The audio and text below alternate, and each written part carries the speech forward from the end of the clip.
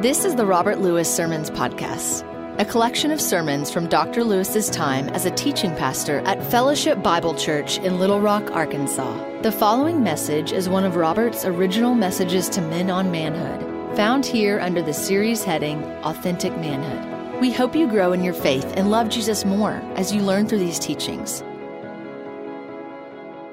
I want to tell you a story about a guy who was driving through Mississippi. And as he was driving through Mississippi, he was passing a sign that said, "Talking dog for sale." And as he passed by, he thought, that can't be true. So he turned around and drove back and pulled in, and there was this farmer sitting out on the porch, and he said, I see you got a talking dog for sale. And he said, "That's right, he's back there in the back." He said, "You're kidding me." He said, "Well, go back and see." So he goes back, and there's this big dog laying down in the backyard, and the guy walks up to it and says, "Can you talk?" Dog looks up and says, "Well, as a matter of fact, I can." He said, "That's amazing." He said, "Yeah." He said, "When I was a puppy, I realized I could talk. And when my master found out, he called the CIA. And the CIA came and took me and used me for undercover surveillance because at the time they didn't have electronic espionage. And I did that for a long time. But as I got older, I got a little burned out. So they moved me over into airports for drug coverage. Did that. Finally retired. Met the dog of my dream. Got married. Had puppies. Finally retired. Now here on the farm." Guy backed up and went, "Unbelievable." He ran back around to the farmer and said, "How much do you want for your talking dog?" Farmer said, $10. The guy said, $10? Why so cheap? And the farmer said, "Because that dog's a liar. He never did any of that stuff."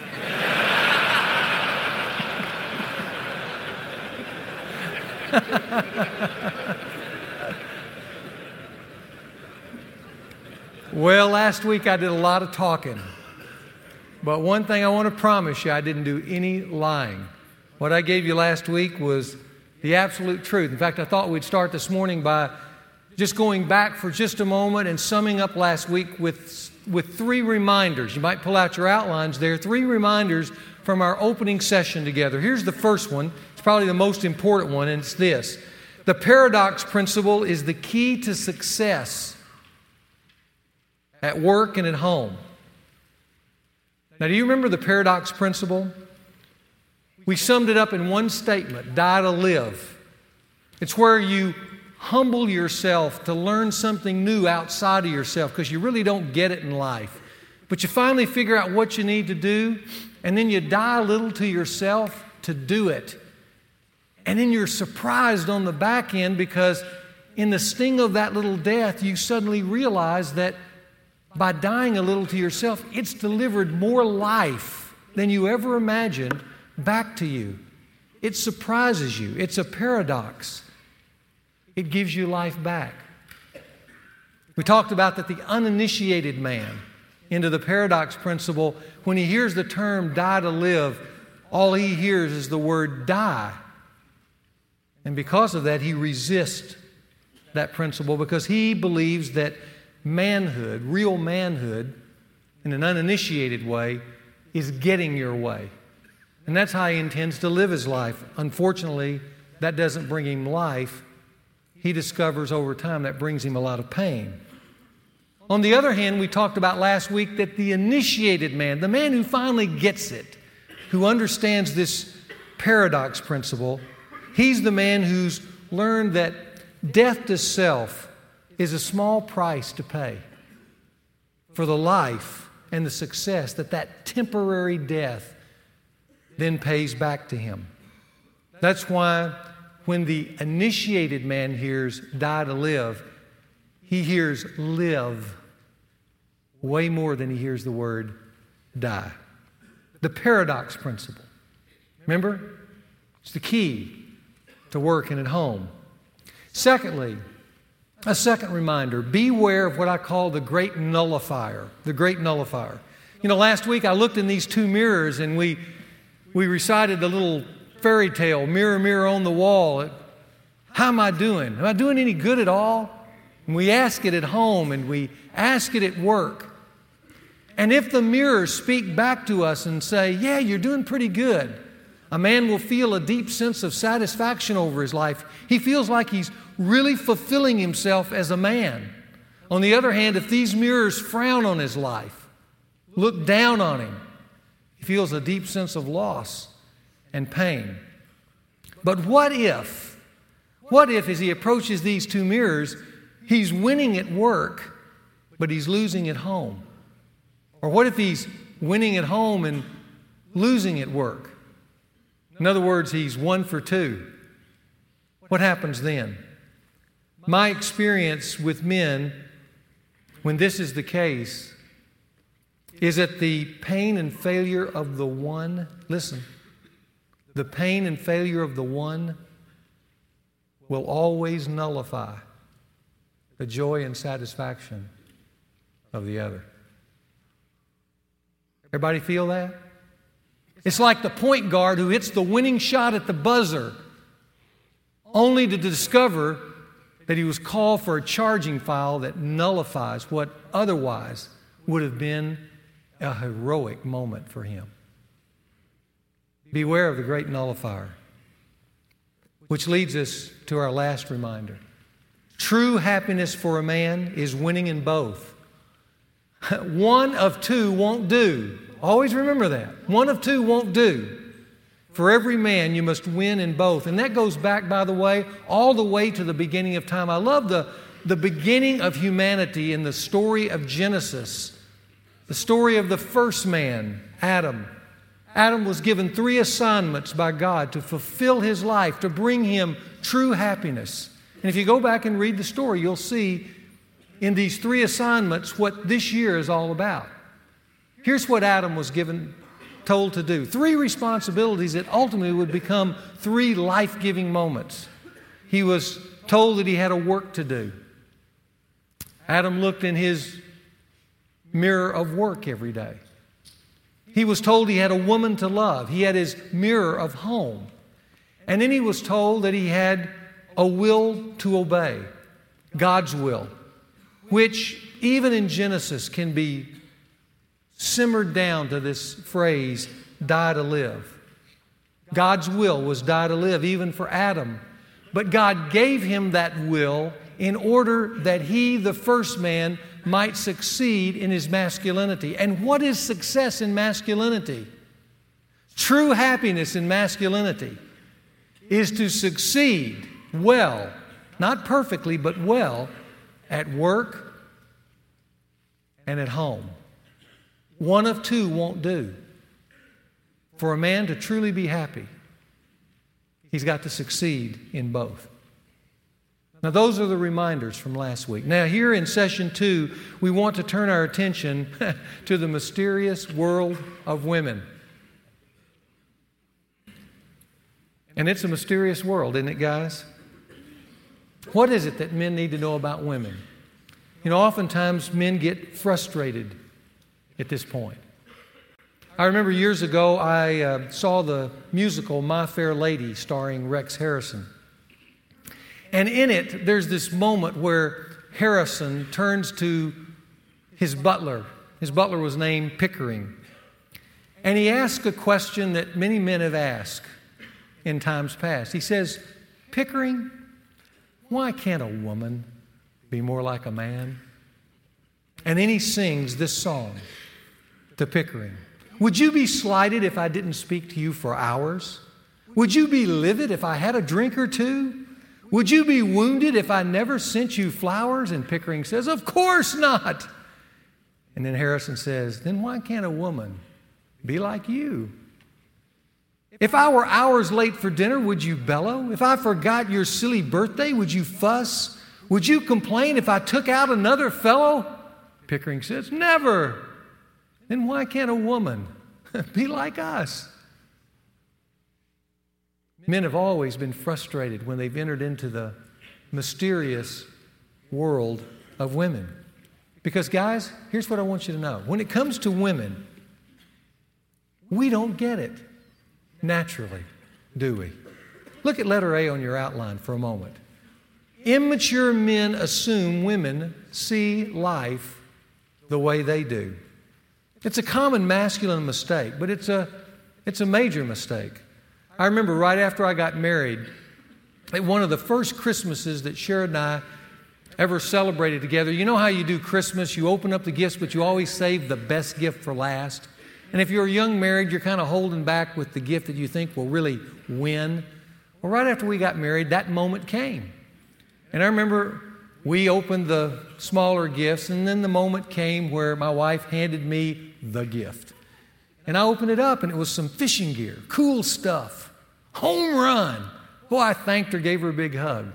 Then I gave her my gift, the gift. It was just in an envelope. She opened it up. It was a 24-month membership to a women's gym.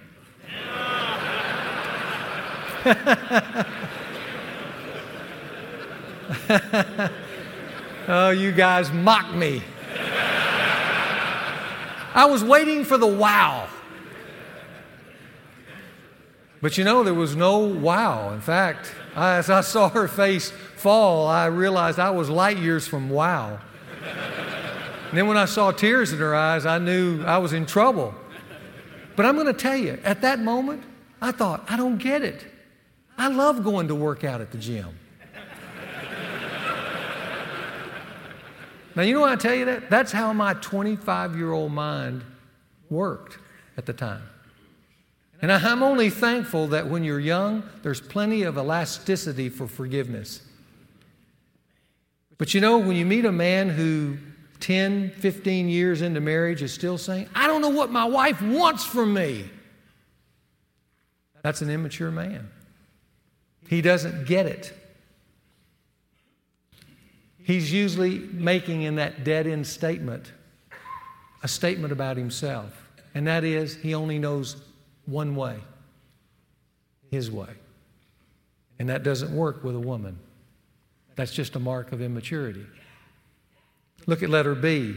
Real men, the kind who get it. No, women don't see life the way they do. And they work. You can underline the word work. They work at recognizing and appreciating the differences. You know, that's not only the conclusion of marriage counselors and social scientists everywhere in the world today, but that wisdom has been around for thousands of years. In fact, I want you to look at the words of the Dr. Phil of the first century. His name was Peter, in a little letter that he wrote in the book of 1 Peter. Here's what he said. Follow along as I read it. Husbands, live with your wives.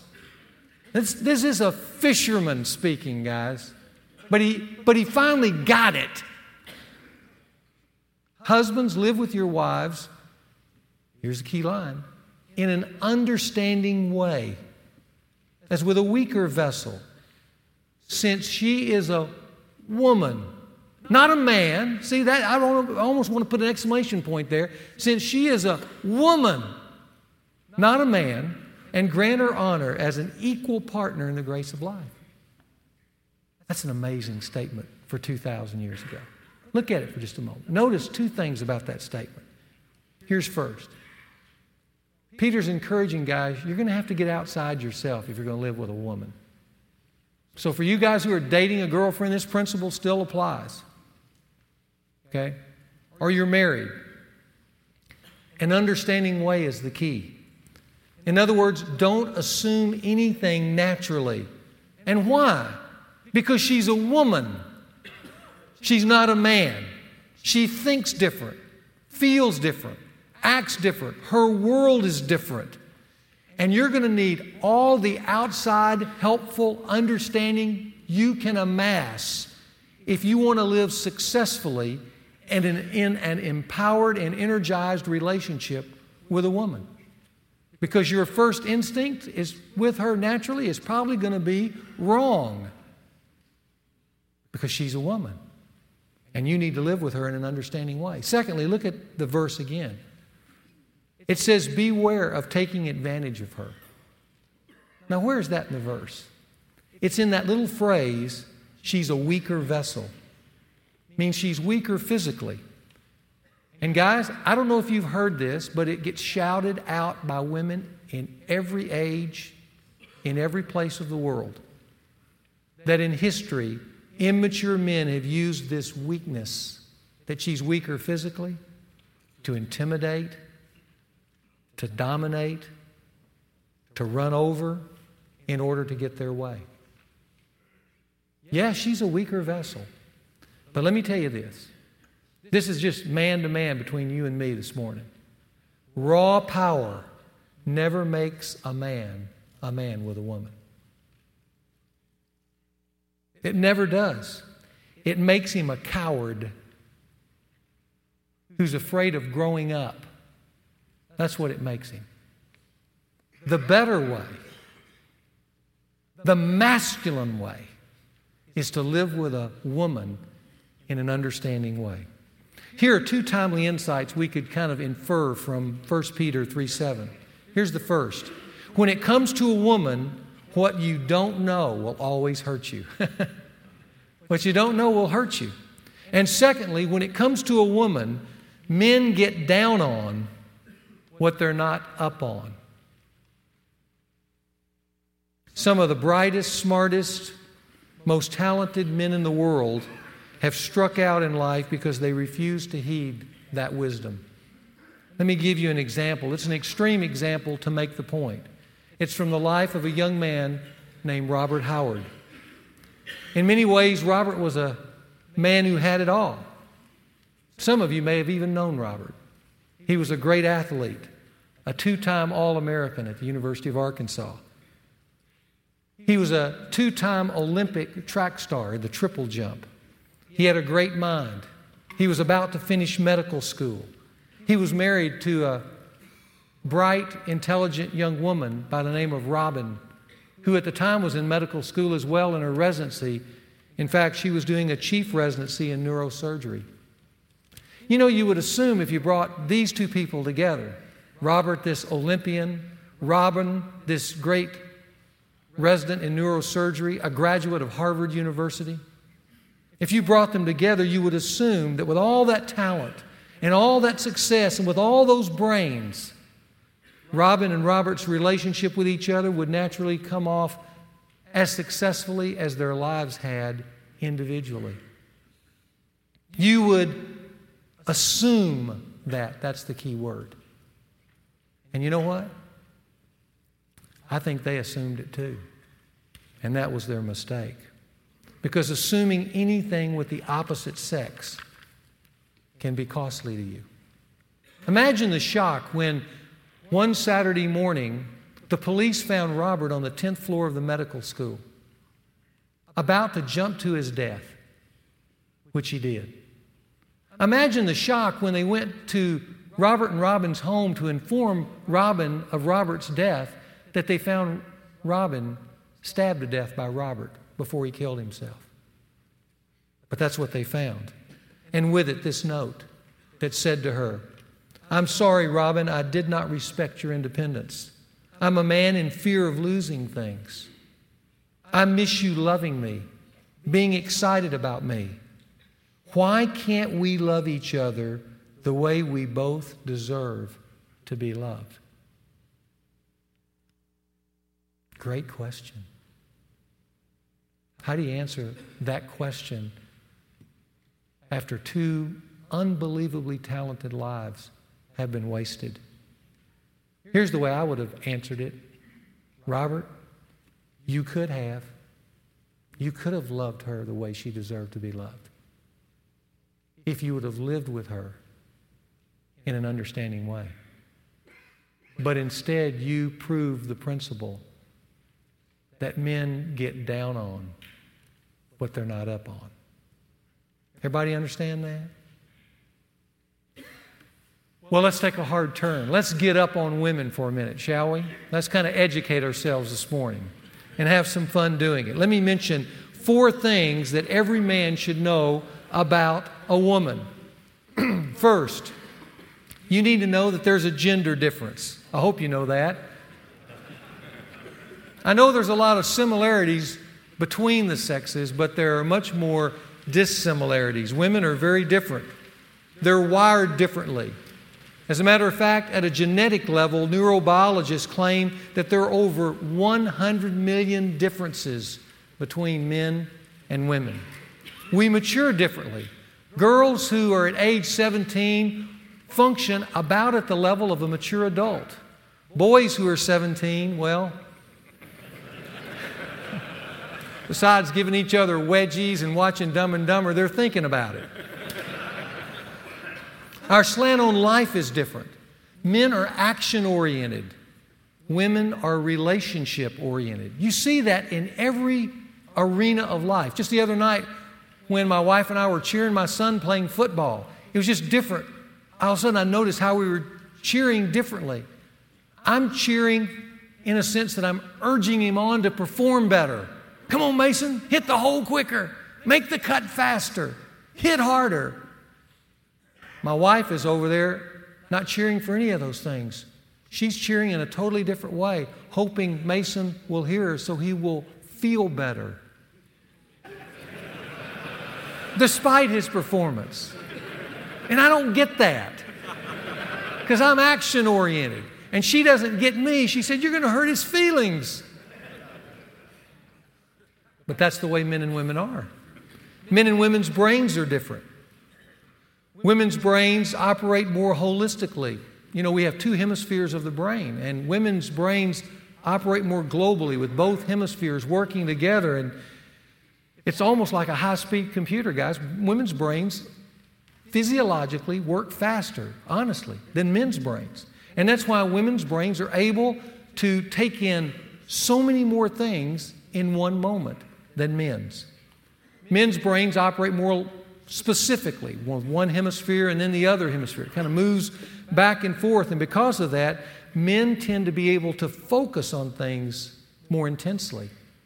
Because they can move between hemispheres, they can shut out distractions in a unique way. And sometimes we get criticized, don't we, for shutting out those distractions. Women's brains are kind of like radar. You know, they're just constantly surveying the landscape and picking up every little item that's out there. Men's brains are more like a laser beam. You know, we get intense focus. We burn a hole right in one point, don't we? That's why when it comes to something, for instance, says intimate as lovemaking, a wife can be with you, enjoying you sexually, but her radar is up. At the same time that that's going on, she's thinking, did I pack little Timmy's lunch?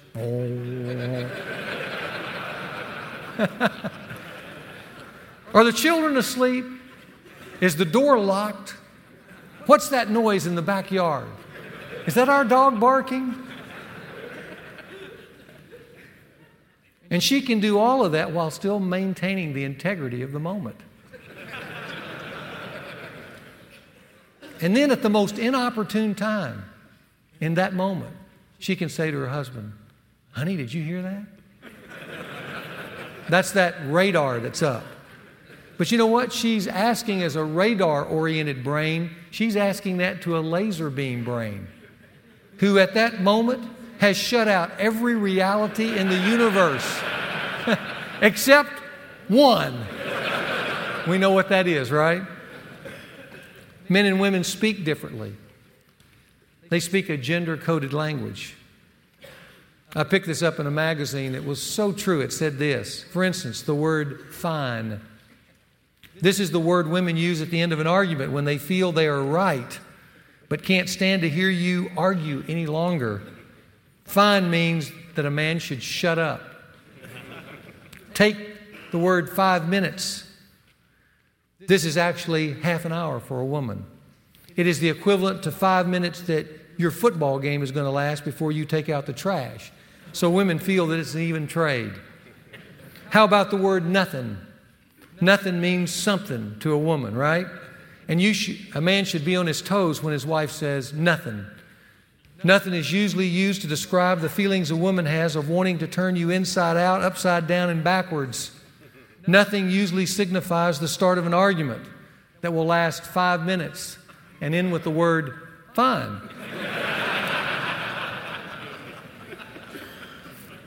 Is that not true? Because of our orientation, gender, we use coded language with one another. There's a gender difference. Secondly, there's a need difference. Now, if I were with you as a group of men, we were just talking about our needs, and I were to say to you, one of the major needs of a man is sex, would you say I was telling you the truth? Can I see any hands? Okay, I just want to know if you're here. Okay. Well, the reason I tell you that is when I tell women what their 4 needs are that I'm going to tell you in a moment, they have the same response as what I just saw from you. They go, yeah, those are my needs. Tell the guys that. Okay, so I'm going to tell you. Here are the 4 top needs of a woman. And when you speak to these needs, guys, when you get it and measure your performance with your wife with these 4, then you're going to start acting like a wise man. Here they are. Here's the first. Security. Women have a deep need for security. It's a huge need to feel safe and protected. Now, guys, listen, especially in 2 areas. And this is going on in a woman's mind all the time. Here are the 2 areas. She needs to feel safe financially, and she needs to feel safe relationally. Those are the 2 areas. Let's speak first of finances. With women working and some women earning more than their husbands, it's easy in the 21st century to think that financial security is not a need of a woman. But even the woman who's out earning her husband, knowing her husband can take care of her and provide for her, is still one of her greatest needs. And men today, modern men, don't get that. And when a woman thinks that she's not safe financially with a man, it continually undercuts her feeling of security and her respect for her husband. A woman needs to know that her husband can take care of her financially in a way that says she doesn't have to work for them to survive. In a way that when the kids come along, she has the option of being freed up to be what instinctively most women want to be, and that is a mother. In a way that says when old age arrives, you figured out how we're going to be safe to finish those years together.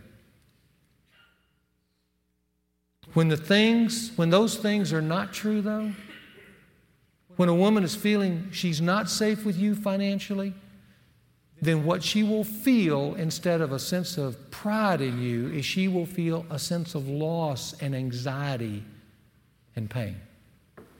She needs to feel secure there. Security also means that she needs to feel safe with you. And having just talked to some men this week about that, I can say this even stronger. Guys, listen, telling her the truth all the time is critical because it makes her feel safe. Honesty is absolutely critical in a relationship with a woman because the minute she finds you lying to her, doing something and hiding it behind her back, then here's the thing that's going to be in her mind for weeks, months, and sometimes years. If he's hiding this and lying to me here, how can I trust him in anything he says?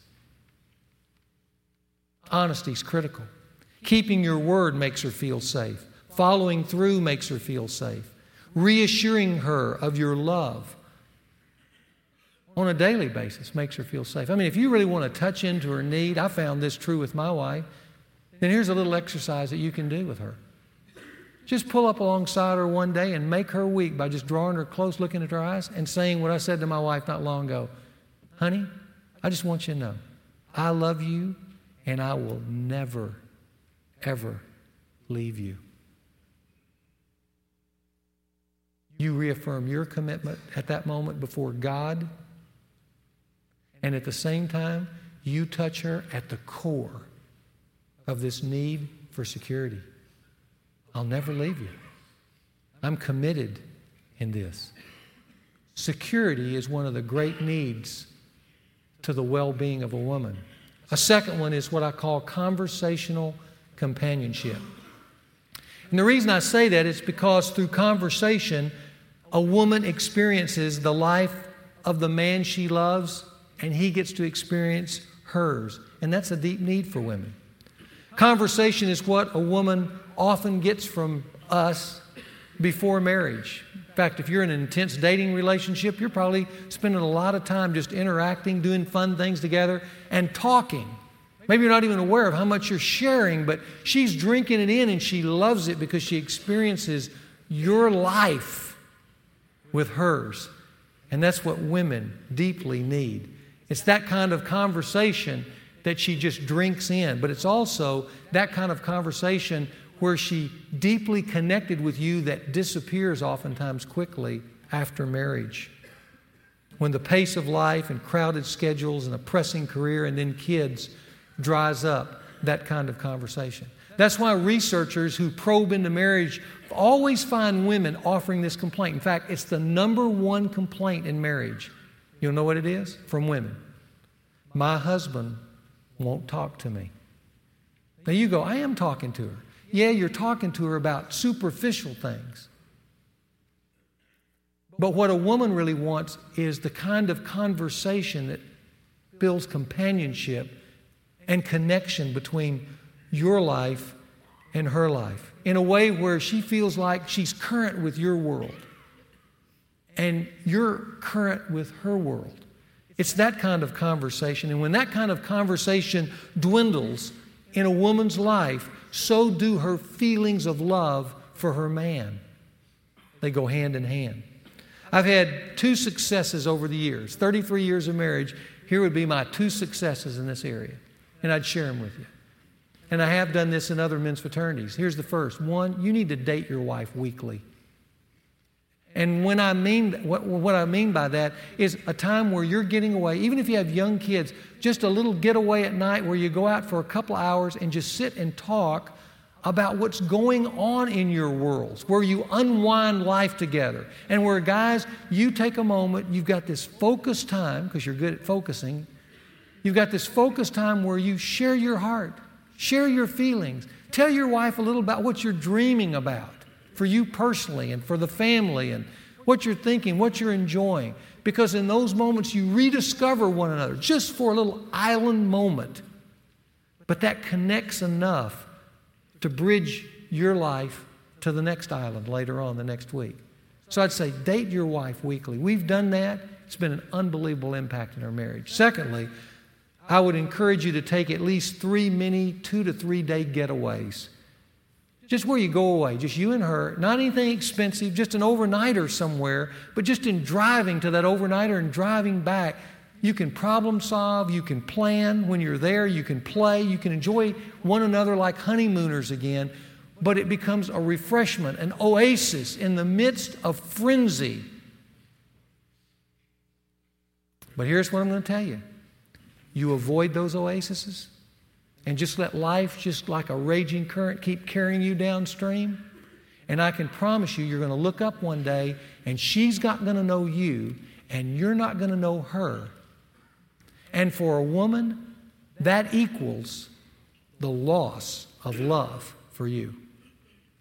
Because conversation and the feelings of love go hand in hand. She needs a conversational companion to stay in touch and stay in love with. A third great need of a woman is significance. Significance. Let me give you some other words other than the word significant. It could be the word valued, important, appreciated, highly esteemed. It's not so much significance in the world's eyes that a woman craves, it's in your eyes as a man. Let me go back to 1 Peter for just a moment. Look at 1 Peter. Here's what it says. It says, husbands, and look at the last line, grant your wives honor as an equal partner in the grace of life. You see it there?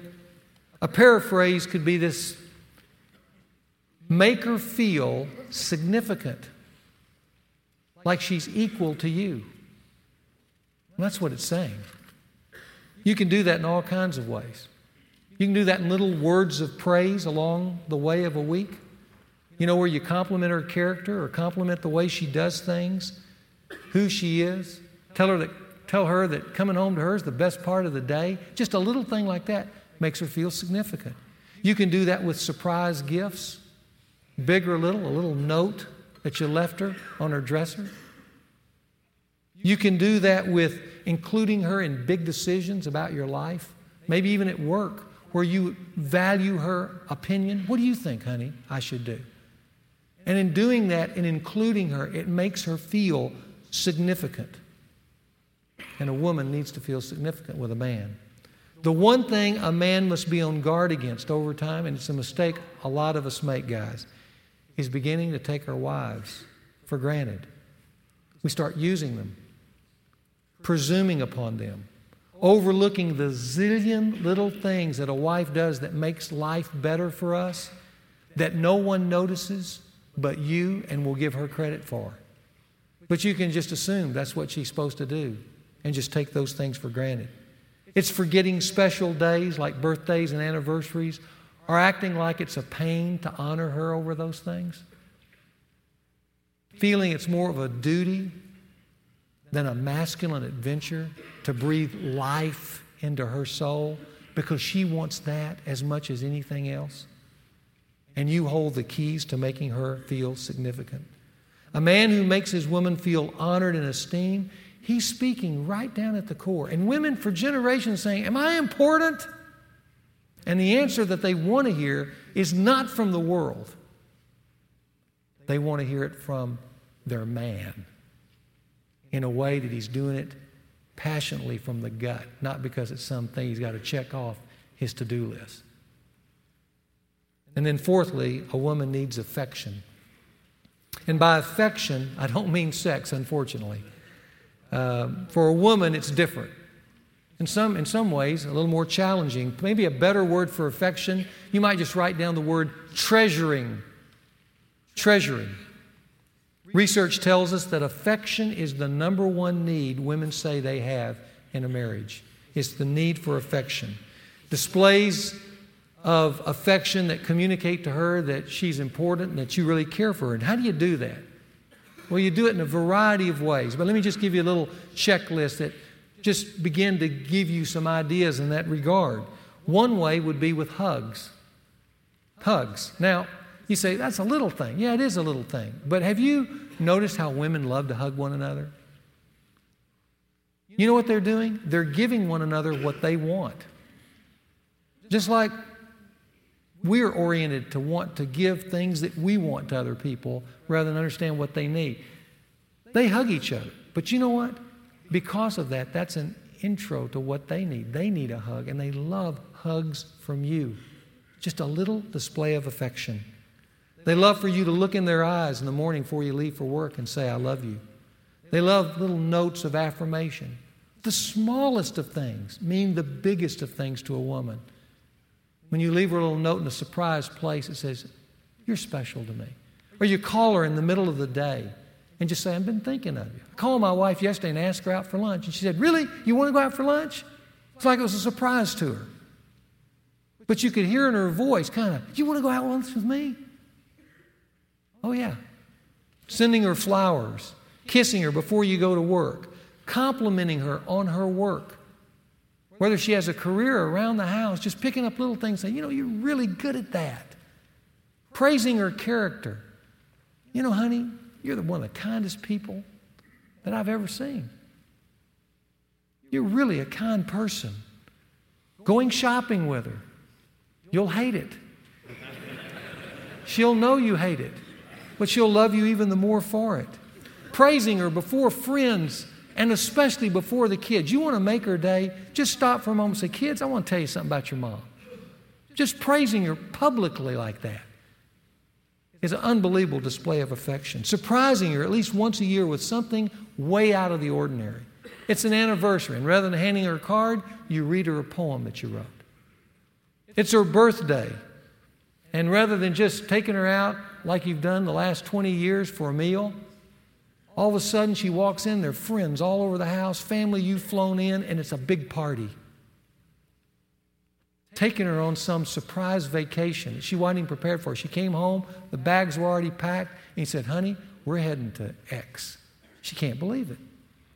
See, once a year, doing something way out of the ordinary that is a display of affection that tells her how important she is to you. Those are the top 4 needs of every woman, I think, on the planet. Now, they get expressed in different ways, But the point I want you to know is you look at those, significance, security, maybe you personally don't connect with those. That's because you're a man. But you got to get out of the man orientation in dealing with a woman. You got to get into her world. She's your chief customer. And realize this is what she needs from you. And if you get it, and unfortunately some guys never seem to get it when it comes to the needs of a woman, what you'll do is you'll constantly use these 4 needs to measure, both in the good times and the not so good times, how you're doing with this woman. You can just go down the checklist. Am I making her feel secure? Am I making her feel significant? Have we spent some time talking together about our real worlds deeply? Have I showed her some display of affection recently? If you go down that checklist and everything's measuring up, all lights are green, you're doing good. If you go down through those, even as I've talked, and there's some big red lights there, I'm telling you, you're undercutting her sense of self-worth and her love for you. You get it? Then there's the scoring difference between men and women. Men and women score the relationship differently. I love what John Gray did in his book, Men Are From Mars, Women Are From Venus. He made the scoring difference real popular. But here's the scoring difference in a nutshell. Men score their relationship with a woman on the basis of size. The bigger the acts of love, the better and more points a man will award to a woman when she loves him that way. Women, on the other hand, score their relationship with a man on just simply the basis of love, regardless of the size of the love. In other words, all acts of love for a woman are equal. So here's how it works with a man naturally. He thinks that if he takes out the trash, which is a small thing, he'll get 1 point. On the other hand, if he takes her to a nice restaurant that night, he'll get 10 points. If he takes her on a nice getaway, he'll get 100 points. That's how men naturally think. And using that scoring system, a lot of guys will work hard and try to buy their wives' love off with a few big gifts while ignoring all the little things, because that's how they score life. And guys, write it down. Nothing could be further from the truth. That's not how women will score life. Here's the way they'll score it. Because they score all gifts of love the same, whether it's small, medium, or large. You take out the trash, you get 1 point. You take her out to dinner, you get 1 point. You take her to Hawaii, you get 1 point. Now that seems totally alien to a man, right? Doesn't make any sense at all, but that's how a woman thinks. And in marriage, I think guys oftentimes are shocked when I tell them that when they work a 50, 60, 70-hour-a-week job,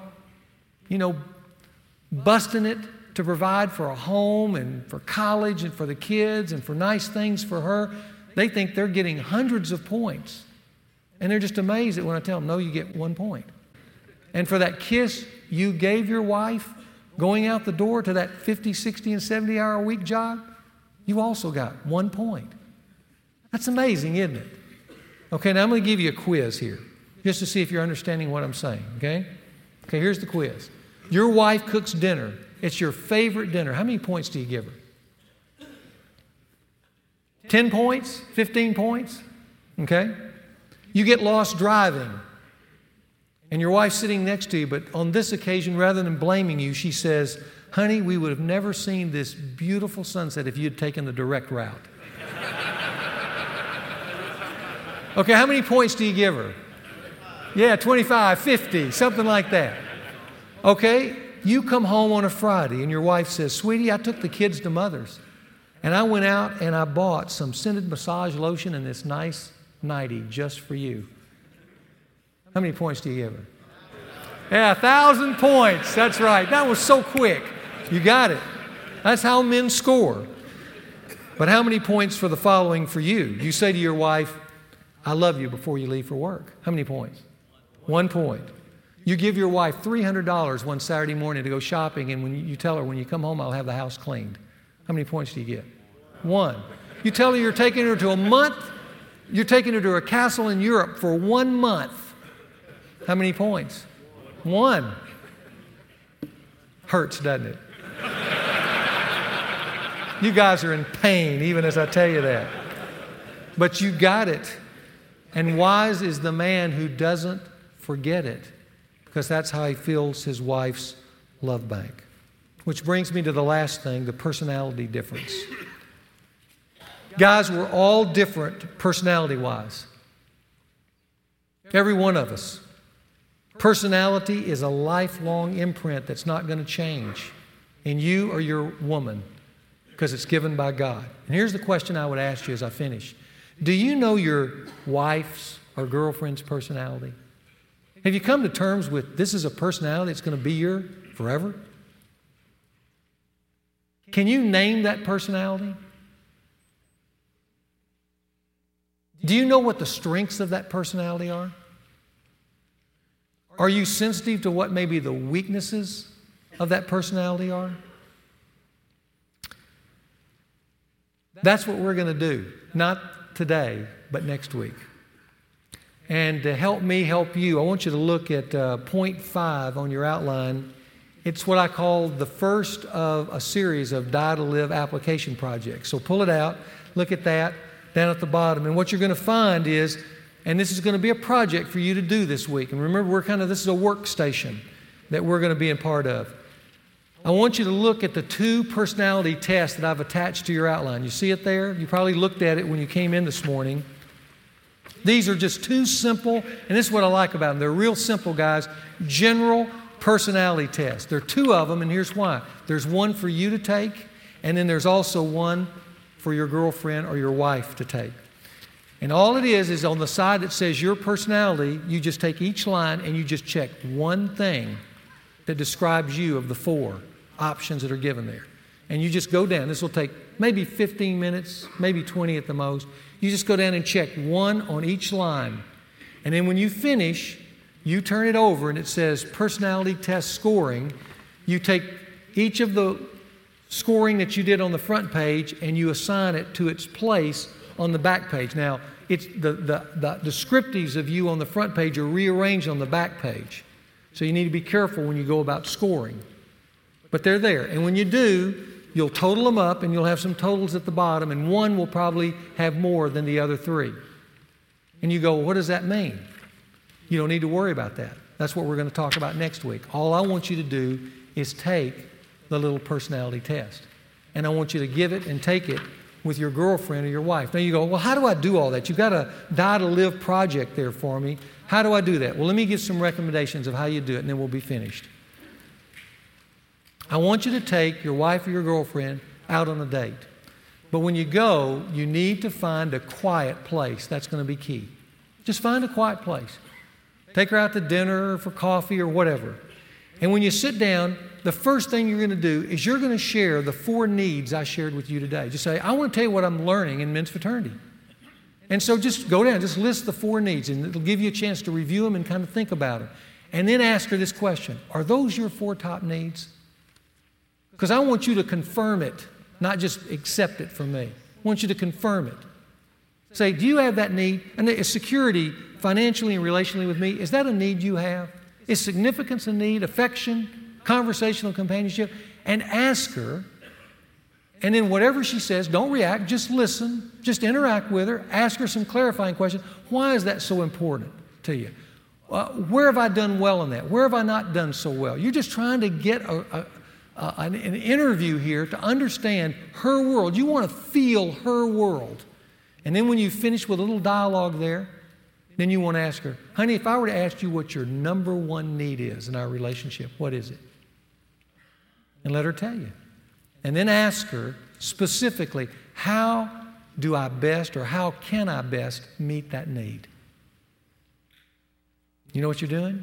You're getting it. That's what you're doing. And then when you finish, you say, hey, one of my projects for next week, and I'll share the results later, is taking this personality test. Would you take this with me? And let her take just a few minutes and just check off the little descriptives of her and total it, and you do it, and that's what you're going to bring back next week. And let me tell you what's going to happen. 1, she's going to appreciate that you took her out on a date. 2, that you had a substantive conversation about her world. She's going to go, man, It's good stuff they're learning at men's fraternity. Third, she's going to be impressed that you're even becoming a psychologist. You're giving her a personality test, and she's going to learn the results later on, which we're going to discuss next week. All of that you did. She is going to be so impressed.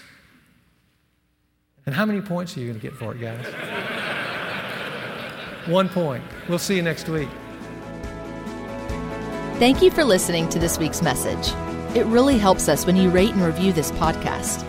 If you found today's teaching helpful, take time to do that today. This podcast was produced by the team at Sound of a Rose. Visit soundofarose.com for any of your podcasting needs.